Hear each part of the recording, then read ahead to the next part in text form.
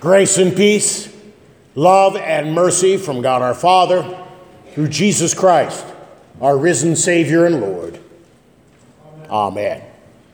We stand here tonight halfway between our celebration of Reformation, October 31st, 1517. We remember and memorialize in the church. We have for over 500 years, remembering, celebrating Martin Luther nailing 95 theses on the church door at the Castle Church in Wittenberg, Germany. And next Sunday, where we remember and recount All Saints' Day, giving thanks for all those who have died in the faith, remembering their lives, their faith,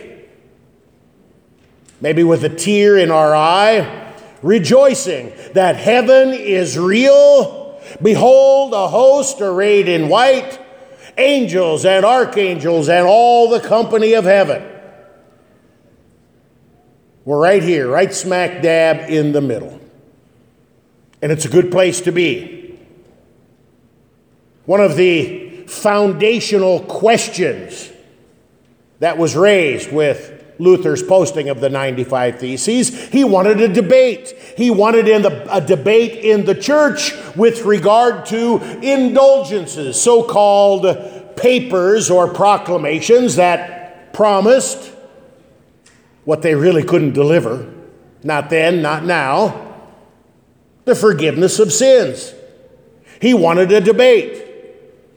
What does the Bible, what does Scripture have to say with regard to that?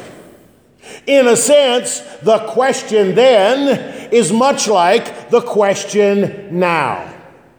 How do sinners become saints? It's an important question. God's word is clear. Sinners go to hell for all eternity. Only saints, those who have their sin taken care of, removed, go to heaven. So, how do sinners become saints? Well, there are a lot of ways that people approach this question or this problem, this dilemma. For some, they would say, sin is not that big of a deal. Just ignore it. My friends, we can try to ignore our sin, but the reality and the consequences are with us always. And even if we fool ourselves into thinking that our sin isn't really that big of a deal, we can't fool God. God knows our minds. He knows our hearts. He knows our words. He knows our actions. The wages of sin is death. And we all, like sheep, have gone astray, each one to his own path. So, others concoct all kinds of rules or regulations to try to work your way out of sin. That was really the world that Luther found himself in. He had all kinds of religious do's and don'ts. People try to do the same thing today. 10 steps for this, 12 steps for that. How to work your way into God's favor. Didn't work for Luther, doesn't work for us. Luther found that the more he practiced these spiritual exercises to try to get rid of his sin, the more he sinned. The same is true today. So, how does one get rid of his sin? The simple answer is, you can't. No matter how hard you try, no matter how much effort you put into it, no matter how many good deeds you do, no matter how much you pay or pray or obey, you cannot finagle your way out of your sin.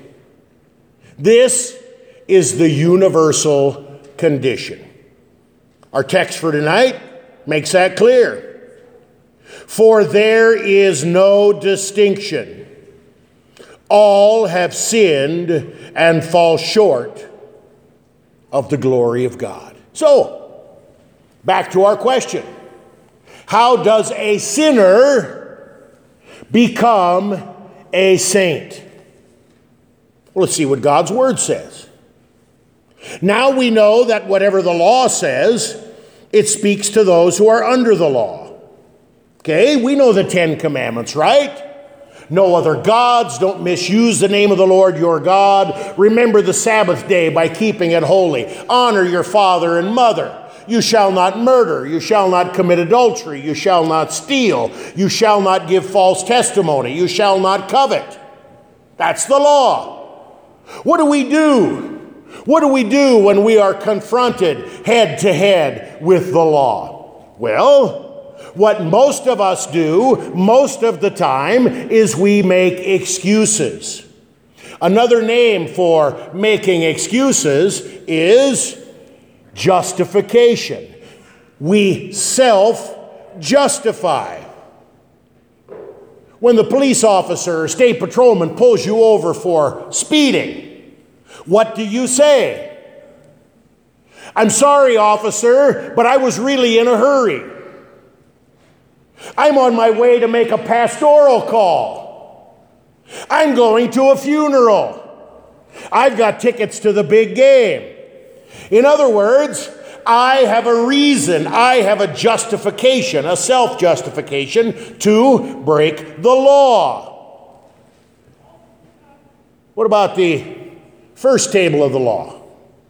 Remember the Sabbath day by keeping it holy. Well, I know I should go to church, but the game really lasted long on Saturday night. It felt so good to sleep in. Do you realize that there's an NFL game in Europe and it comes on TV at 9 o'clock in the morning? Pastor, it's so much cheaper to get a tea time on Sunday morning than any other day of the week. We make excuses. We self-justify. We learn it little on. When even the littlest among us get in trouble, what do they say? It's not my fault. My brother, my sister, the cat, whatever made me do it. My friends, we all, whether we realize it or not, we all have an unearned PhD in self-justification. We learned it from little on, and we hone our craft every day that we live. God's Word teaches us that His law stops our mouth. Put a sock in it, we might say. There is no reason, there is no excuse, there is no self-justification that is good enough. God's law exposes our sin, and in so doing, exposes our need for a Savior. My friends, the whole world, you and me and everybody else, is accountable to God. Well, I'll just work my way out of it, right? No. Verse 20, for by works of the law, no human being will be justified in his sight, since through the law comes knowledge of sin. My friends, if that's where our reading ended, we would all be in serious trouble. Sinners without hope, without a Savior, without a reason to go on. But, when you come across a but in Holy Scripture, God wants you literally to turn your butt around because something big is about to happen. But, verse 21, but now the righteousness of God has been manifested apart from the law, although the law and the prophets bear witness to it. The righteousness of God through faith in Jesus Christ for all who believe. The righteousness of God, God's perfection, God's holiness is poured out to us in and through the person and work of Jesus Christ. God in the flesh, who came here because of our sin, who came here to save us from our sin. Jesus gives us his righteousness, his perfect life, his obedient death on Calvary's cross, his victorious resurrection from the grave on Easter Sunday. He gives it away. He gives it away in the waters of holy baptism, where God kindles, creates, and sustains faith. Faith in the righteousness of God that is now ours by grace through faith. Grace simply means we don't earn it or deserve it. It's the opposite of good works.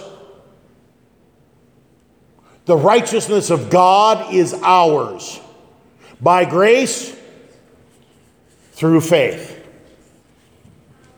So what are you saying, Pastor? What does faith do? Does faith make my sins go away? Does faith wash away all of my sins?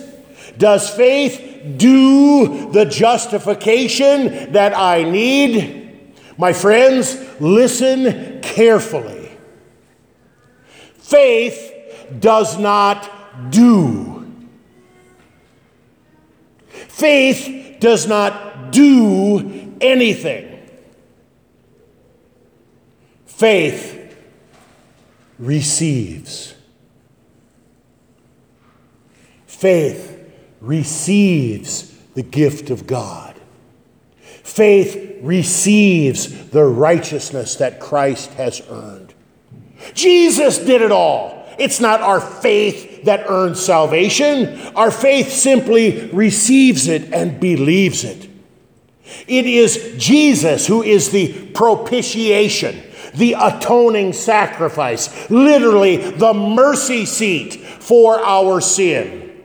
Jesus, through his perfect life, his bloody death, and his glorious resurrection, has earned the forgiveness of sins.